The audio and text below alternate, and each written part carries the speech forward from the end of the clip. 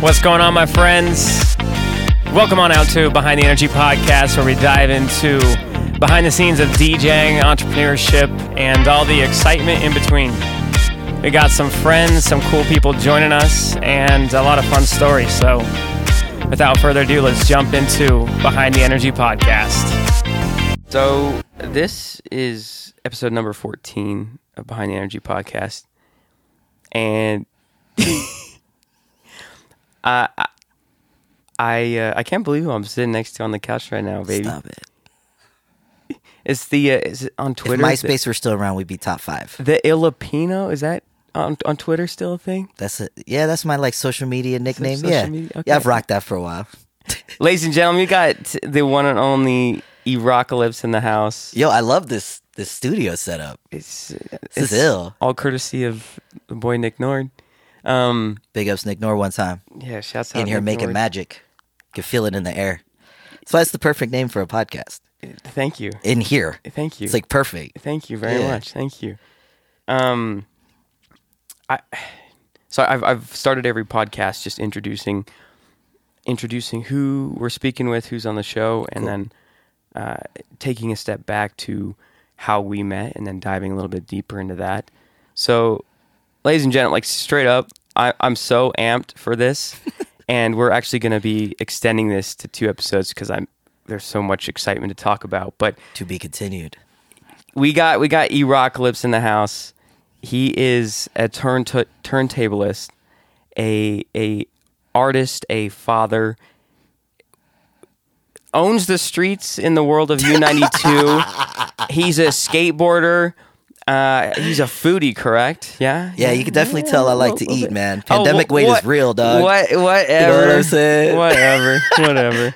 Yo, the food scene's good out here, though. People, it's surprising. You know, a lot of people that come from out of town, they're like, wow, like, y'all got some spots out here. I'm like, of course.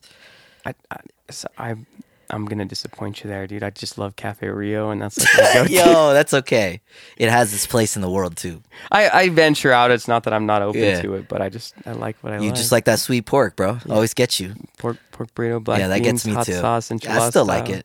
I got a like a rewards account on that. There we go. Yeah, I got a lot of free meals. We should Fill go. that up. There we go. Yeah. And then go hit Sojo or Sandy Skate Yeah, Park. let's do it. Cruise. Folks, we got Erocalypse in the house. Yes, sir. I was really hesitant, not hesitant, but nervous to ask Eroc. You'll be real though. Is it because like it's been a while? It's because it's been a while, and like I've looked up to you for such a long time, and I know we've had a lot of fun exchanges and working in and within the world of U92 and DJing. It's just been a hot minute, and Yeah. I mean we're going to talk about it in just a moment, but you have been so kind to me over the past 5-6 years, and even with that, like your talent as a DJ and as a performer just still blows my mind. Thanks, man. And it's intimidating. That's crazy. It's intimidating, man. That's crazy. I'm being serious, and so when I was just like, all right, I need to stop overthinking and reach out to you.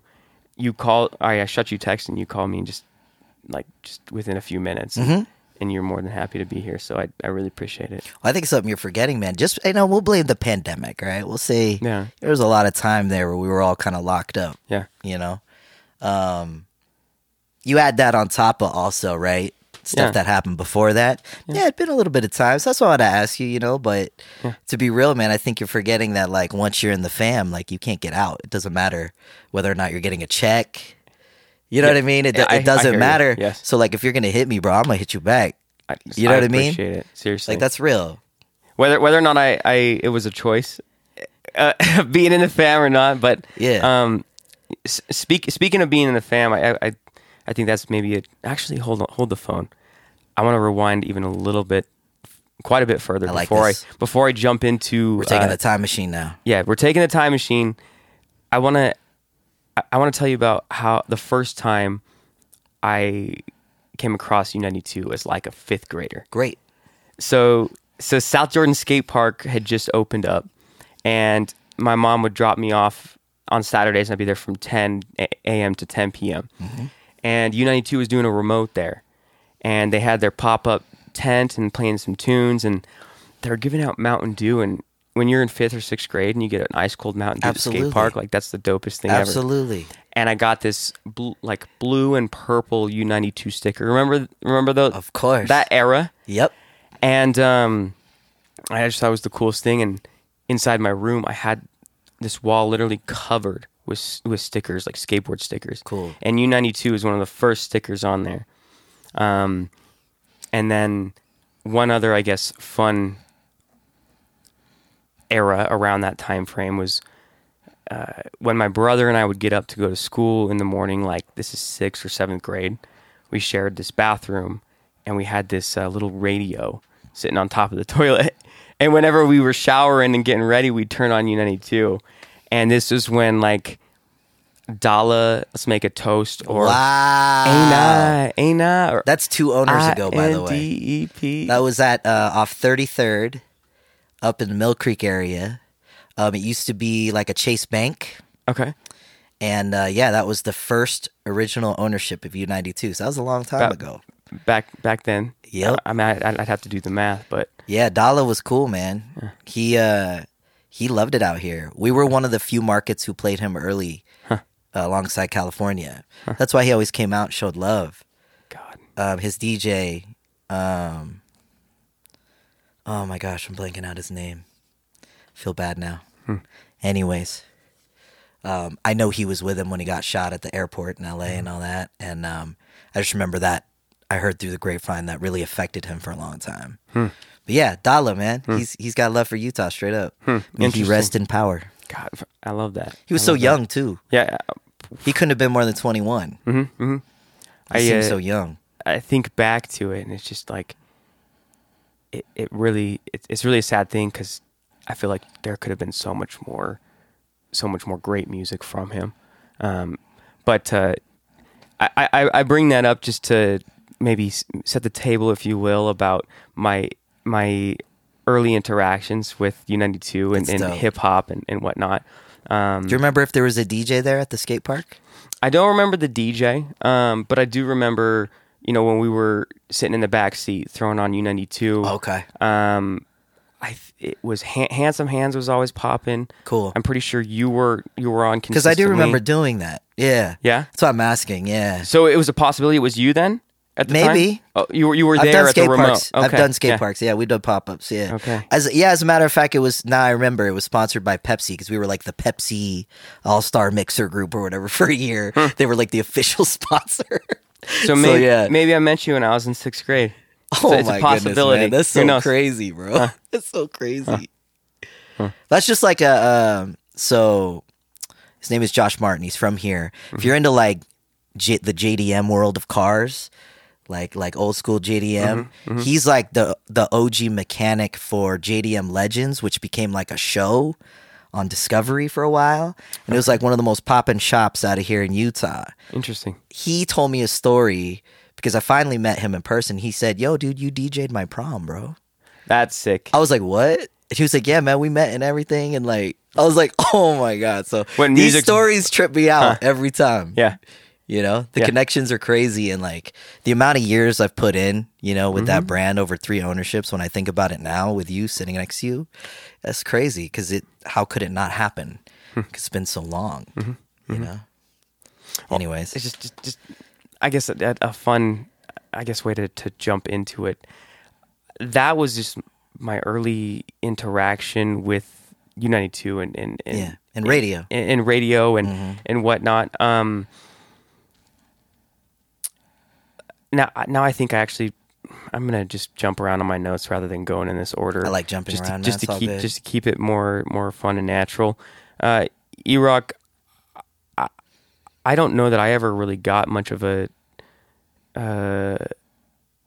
inside scoop as to your first couple years in music and beginning DJing. I've seen some of those photos of you as an early teen with the turntables and whatnot. Yeah. how I got into it and all that. Yeah, but if you could take a few minutes and share, of course, share what that looked like for you at the time. Yep. And paint that picture. Yeah, no problem. I got my first turntable ever when I was 15, but my love affair for DJing started young. You know, where I grew up in the Bay Area in California, around San Francisco Bay Area. A lot of really dope turntablists, like world champion DJs, you know, in that circuit, especially in the 90s, right? So like the early mid 90s was really like that era I paid attention to and fell in love with when I was young. Because a lot of those DJs came out of that area. So you couldn't help but find out who they were if you went to a record store. Or, you know, so it's so-and-so's cousin who played your school dance. Like that's the kind of like, that's how much DJ culture has been a part of that area. Gotcha. Right? So I fell in love with DJing through a couple things. So it was the radio, because even back then on vinyl, they were doing live mix shows on the radio on those stations. Okay. Then it was, I had like an uncle who was like a big mobile DJ in the Filipino scene out there in the Bay. So it was a studio that looked a lot like this. Now it was old school. It was like reels, you know what I mean? And DATs, you know? But it had the same vibe as like in here. And I was so young, but I used to go to his studio and just be enamored by all of it. You know what I mean? And then my mom actually ran a performing arts school. I did not know this at all. Yeah, No. so I got my hands on like audio gear at a young age, and I was just always interested in just like the technical side of everything, how things plug in. And you know, like my dream when I was a kid was I wanted to be like a stage roadie or a stage hand. Really? You know, and like run sound. Yeah. When you were a kid, that's like that. No responsibility, no barriers. Like that's what you wanted to do. That's what I fell in love with. Like every time I saw it, I was curious. Okay. And then there was a short stint too where my my dad was on the business side of a radio station, but nonetheless, it was a big radio station in San Francisco called Live 105, and that was the first time I saw radio in person. I saw someone through a glass window. How old were you? Jockeying. It was middle school. It was like sixth grade. Okay. Yeah, fifth, sixth grade, something like that. And so yeah, it was kind of a combination of all that led me to DJing one way or another. I was always enamored by, like I said, the technical side of it, the scratches, the routines, the instrumentality of it, the musicality of it. And I got that from turntablism. And then the radio was more like, oh man, they're blending these things and telling a story with music every day, right? But these guys also, you know, they shine, you know, they show their skills a little bit, but it's a little bit more restrained, you know? Yes.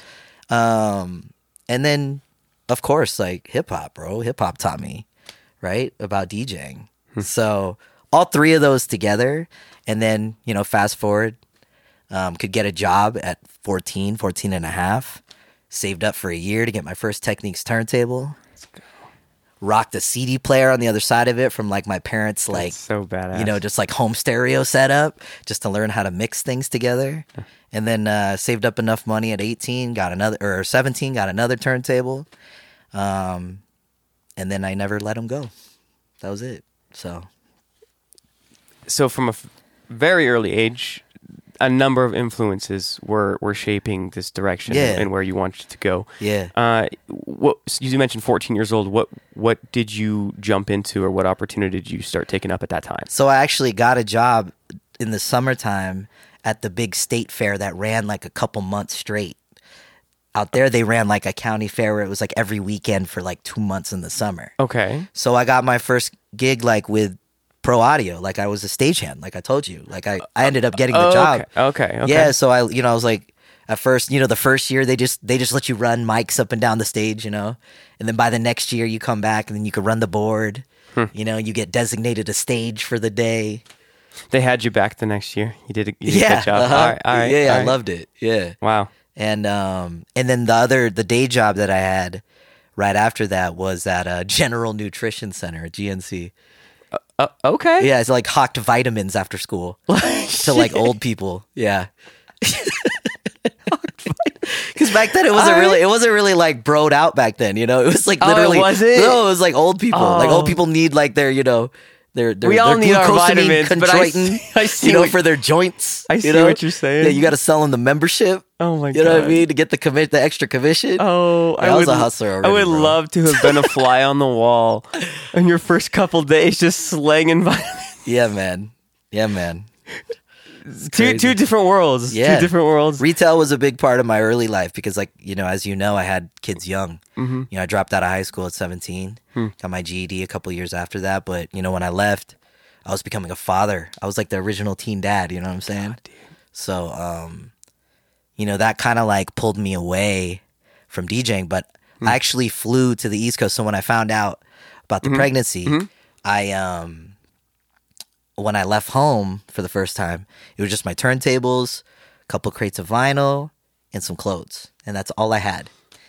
And so I never let it go, but it definitely like went to like, oh man, I gotta be responsible now. I gotta get a couple jobs. Gotta put some money in the pocket, It's like real. I'm becoming a dad, you know? So yeah, but DJing kind of took a pause. So I went from like high school, learning the craft, playing some school parties. I got to play the school quad a couple times. We got to do a little like DJ takeover for lunch a couple times junior year. And, That's sick. And then I was also playing in a band though, like I told you off, before we started. A heavy metal band or yeah, like a metal band. Yeah, metal band. Okay. Okay. And playing drums. Playing drums. Yeah. So that was really like the first kind of thing that got me into it because that is a natural progression. With just making music in general, right? Like it's all intertwined. It really is. You wonder like as a DJ, how is this made? That's a lot of people's like, to me, that's a lot of people's journey with it. And then they go into producing, they start making music. Okay, you know I what see I mean? where you're going. And it goes the other way too. Yeah, I've seen it the other way too, where Yeah. people produce and sing and make music first, and then they're like, man, I want to perform sets. I want to learn about that. I want to learn about blending and, so, yeah. Yeah, I think I'm picking up where you're going with that. I'm curious, so around 17, 18 years old, Yeah. Maybe where DJing's not necessarily taking a pause, but it's not the central focus. Yeah. I take it you were grinding like none other, working like none other. Were you still playing shows every now and then? Like Not at all. Working 50, 60-hour weeks and then like on a Saturday night? I can remember those turntables. So we got to stay in basically my the mother of my first 2 children. Her aunt and uncle took us in. Gotcha. And let us kind of have time to figure out what we were going to do. And I remember the exact corner of the house where my turntables and my records sat. Damn. And they didn't come out.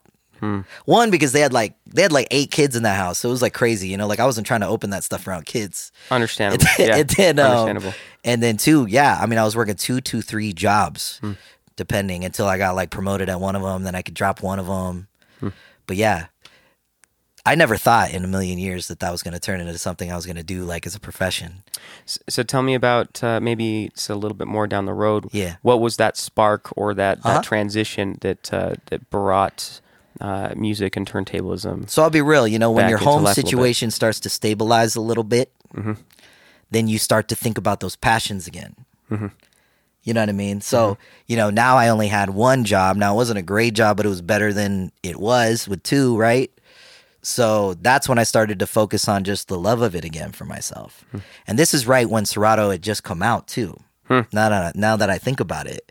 Wow. Because that's what really also hooked me, was like, oh man, I don't gotta like buy 2 of everything anymore. Like, dude, now it's like the creativity went crazy. And so I was like, okay, if I'm gonna get really back into this, I'm gonna buy that, and then we're gonna figure this out. And so I did, and it was I was literally putting up edits on my MySpace music page. That is so badass. Yeah, that was like when I got back into it. Was that? And era. you weren't getting flagged for that shit. Yo, oh god, what was your MySpace No, because song, like bro? if you like flip the edits, like it's not gonna catch it, Oh, like I wasn't putting up originals. You know what I mean? Okay. Like I wasn't. No, I wasn't putting like copyrighted, like straight originals. You know what I mean? Okay. But yeah, I was just throwing up like mixes. I'd like throw up links to download mixes. I was just doing it at home. Like I was doing it at home. And then that's how they found me, to enter a contest. Really? to become a DJ at the radio station. They found me on MySpace, and they were like, "Hey, you should DJ this contest we're throwing. Like, you should compete because we're gonna get 4 DJs, and then one of you guys is gonna get a job." Yeah. So once that happened, and then I won it, which I never thought. Like, it was so funny, bro. Like, the people who showed up to the remote where it was like the finals, it was outside the station at the building I told you about earlier, and all my like coworkers from Target showed up. Like, they were in like red and khaki, bro. I like love with name that. tags. That is so dope. Like that was my crowd. Like, all the other DJs were like cool, you know, like they had like Vegas residencies, so they had like, you know, like they were just like they had clicks. I had like coworkers from Target. I think that's badass, honestly. Yeah. Do you remember a DJ or two that played in that competition? Yeah, for sure. For sure. DJ Deo, who's still out here, I believe. I don't know if he's like working still, but yeah, they ended up hiring him later, like a couple months down the road. Gotcha. And then there was a guy from Vegas. The only reason why I remember the guy from Vegas, but I don't remember his name, I'm sorry. He was like really pissed because they told him that he was going to win. Oh, God. But then like when I did my set, they were like, yo, we got to hire that guy. So like, yo, the Target squad coming in hot, baby. Yeah, What's yeah. up? I won a rigged contest. You know what I'm saying? Like, it was supposed to be rigged for that dude. A rigged contest. Yeah, that was wild. Trigger. Yeah, they told me that a year later. I didn't know that till a year later. Oh, man. So that was with U92 then? Yeah. Damn. Yeah. So it was really like nothing, bro. Like, it went from like, I was kind of doing something back at home. Wow. And then it all just went to a halt. And then there was about a 4 or 5 year stretch there where it just was nothing. And then, like I said, when I moved out here, we had a little more stability. We had an apartment. Started to get back into it. And then that road began. 24, 25 at U92, that competition? The what? 24, 25 years old is when you had that competition? Oh, geez. Yeah, I don't remember how old I was. It was like probably 2006, 2007. Okay. I moved here in 03. No, hold on. So yeah, I was like 20. Yeah, I was like 22, 23. Wow. Yeah, that's right. That's sick. In the same room that we were talking about the competition. How do I put it in words? That competition that I won. Yeah. You won was in the same room that I went as a spectator and ended up playing. But that was why I did the idea. That's why I did the contest again. And I did it a couple times. Really? Because that's how I got my start. That's sick. So I was like, you know what? Like, how dope would that be if I got to do that for others? And that's why that last one I did, I hired like all y'all. Oh my God. Because I was like, yo, like, this really changed my life, like in so many ways. So. That's cool, man.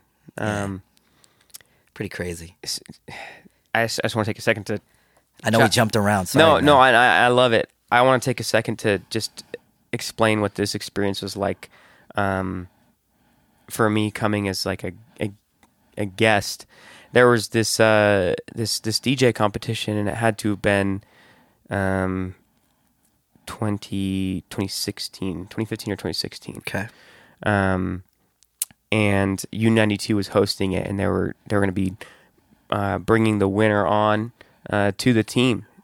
To U92, you're a U92 All-Star mixer, you're a U92 Street Team mixer, and that shit. That was the coolest thing ever. Like, I literally, when I'm driving the car, I'm either listening to a podcast or I'm listening to U92.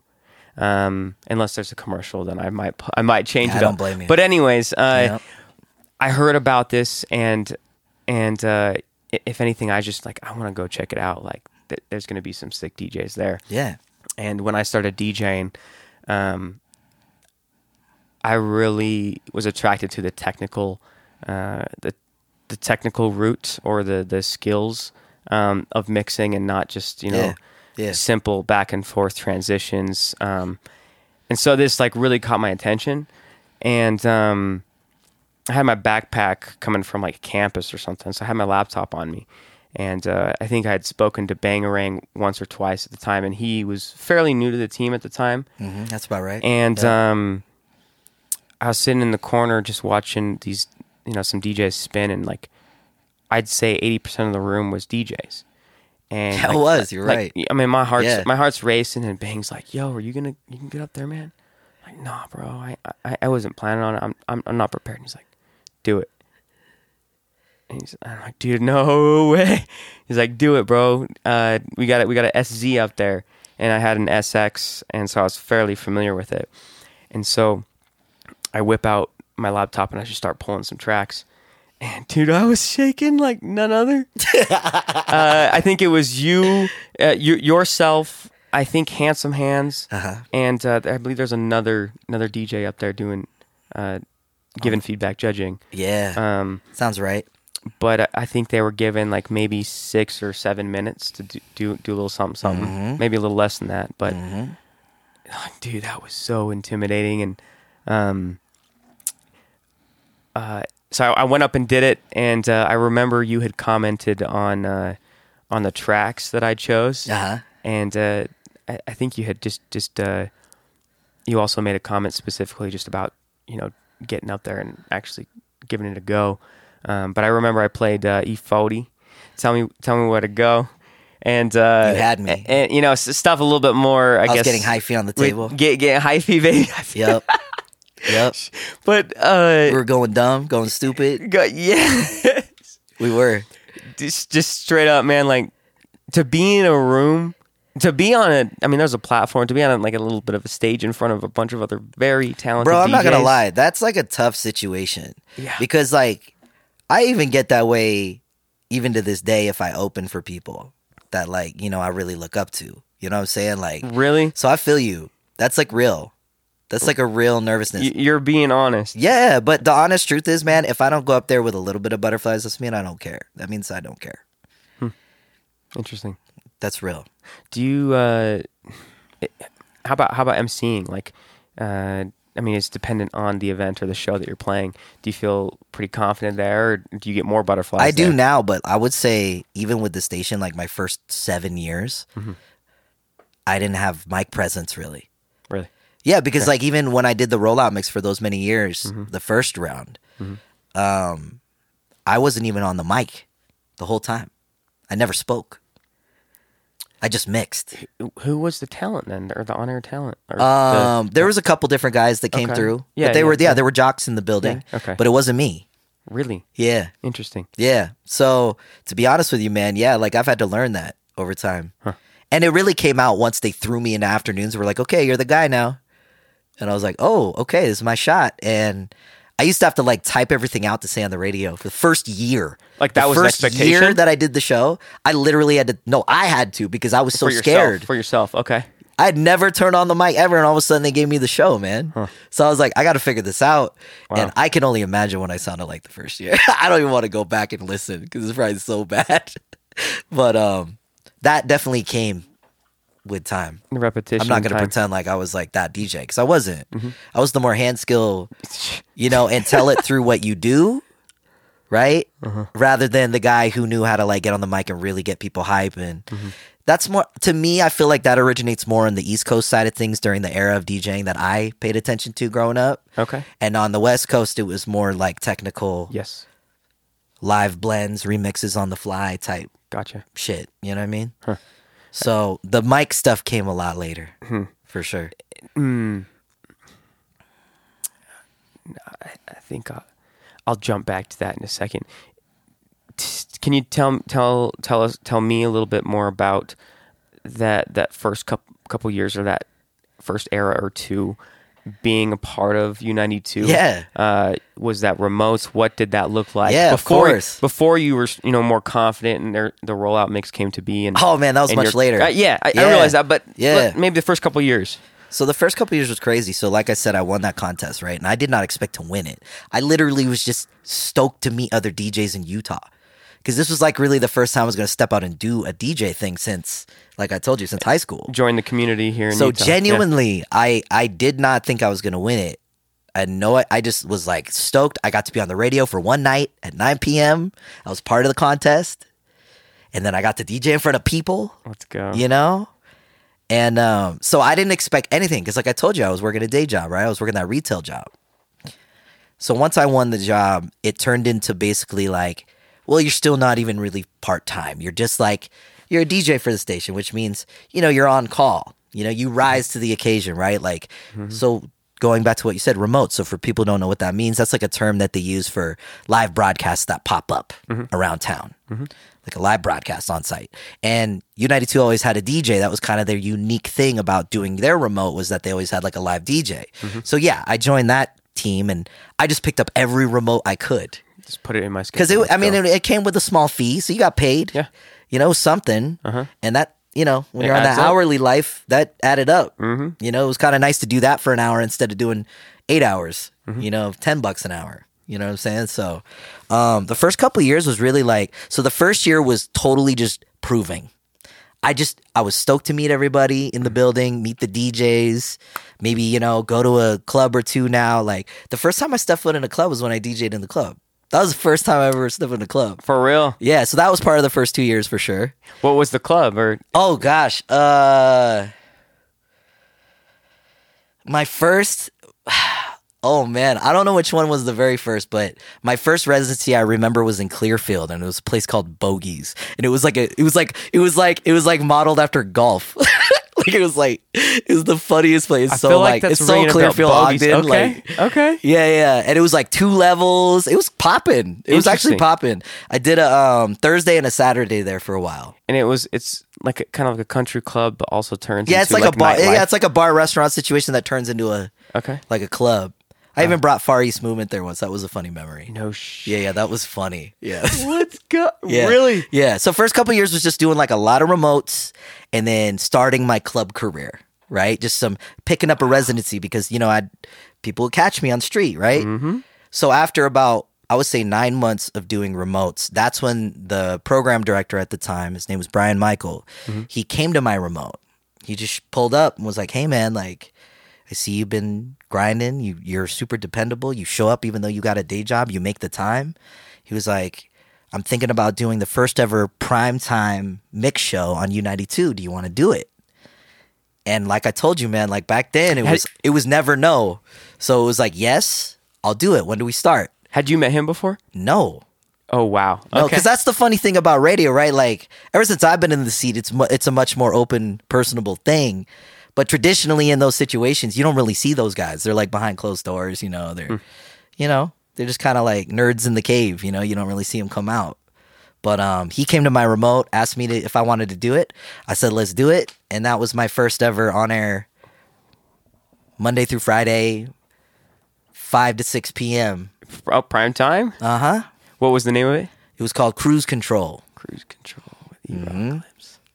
That's dope. Yep. What was one of the biggest learning curves, or I guess you could say? Well, because radio's different, as you know. You figured that out real quick, right? Through what we've done together and your involvement with the station, which is, you kind of have to learn the rules of radio in a way. Okay. Right? You have to understand that, there is science behind a lot of it. So you have to find an equal part of science and then mix it with your art. Okay. Right? Okay. So I've always told you, man, it's always I always say I don't care. You know how DJs are always yo, I hate it when the opener burns me, plays all the bangers. It's bro, I don't care. You can play everything. You can play everything because it's going to come out differently. Wow. When I do it. And that's what DJing's supposed to be. I love that. You know what I mean? It's supposed to be that. Wow. So yeah, that was crazy. It was 9 months in, and then so I started doing every day, Monday through Friday, 5 to 6 p.m. I was mixing on the air. So when you had started the show, did you have a decent grasp or understanding of the science and also incorporating your own flair? So what's interesting is that they'd always, I'll give credit to all the people that were part of the brand back then because they were really open to my creativity. I think they figured out, because one of the rules of the contest was you have to play this playlist. But they didn't tell me you have to play it in this order. They didn't tell me you can't flip this and do an acapella here and flip that. So I think it was kind of a mutual respect thing out the gate because they knew my ability was, well, you could tell me I could play in this box, but I'm going to make it a different box. Right? I see what you're saying. Yeah. So there was definitely an understanding of okay, this guy's going to do it his way. But if we teach him basically, stay within this range of stuff. These are the hot, these are the things that we're playing now. We want, we're trying to break this record.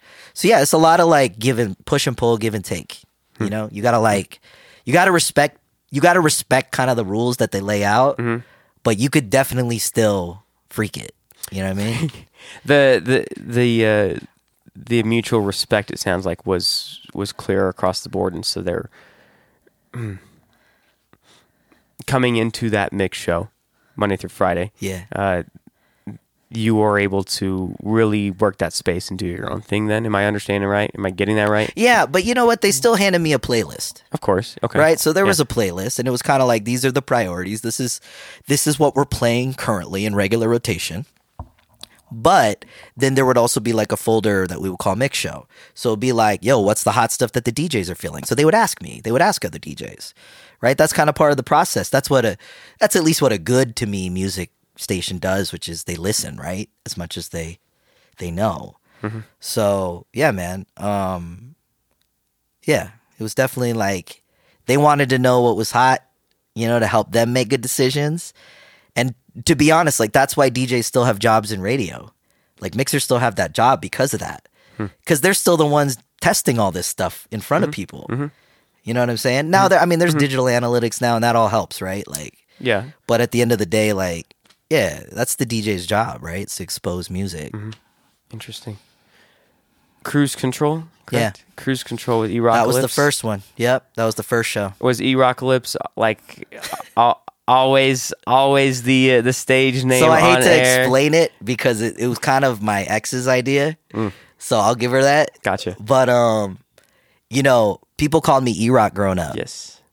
But you know, in hip hop and in DJing, you figure out like there's rules, right? There's like unwritten rules, and you don't jack someone else's name, especially if they're already like something. Yes. So E-Rock was already taken. As a matter of fact, that dude went to my high school, and he was 3 years older than me, and so I knew his cousins and younger brother, and so even more, I was like, yo, once that guy blew up, and he did. He got the Vegas residencies, and he was the youngest mixer in San Francisco on KMEL. He got on Sick With It with E40. He became like his DJ and got the chain and everything. Out of respect, I had to freak it, and that was something that my ex-wife kind of came up with. Gotcha. So, Cruise Control, E-Rock Lips then. Yep. This is what happens when we're when friends do this. There's not enough time. You know what I'm saying? He keeps getting after me about it too because I keep going overtime. I get it though because I feel like you're calling people you actually rock with. Mm-hmm. Like they're like homies to you. Mm-hmm. So of course this is gonna go longer. You know, sounds like we gotta like move this to another episode. Is what we gotta do, right? Yes, we do that. We're moving into another episode, baby. Okay, part 2 coming soon. We got part 2 next week with the one and only E-Rock in the house, baby. Can't wait. Yes, sir.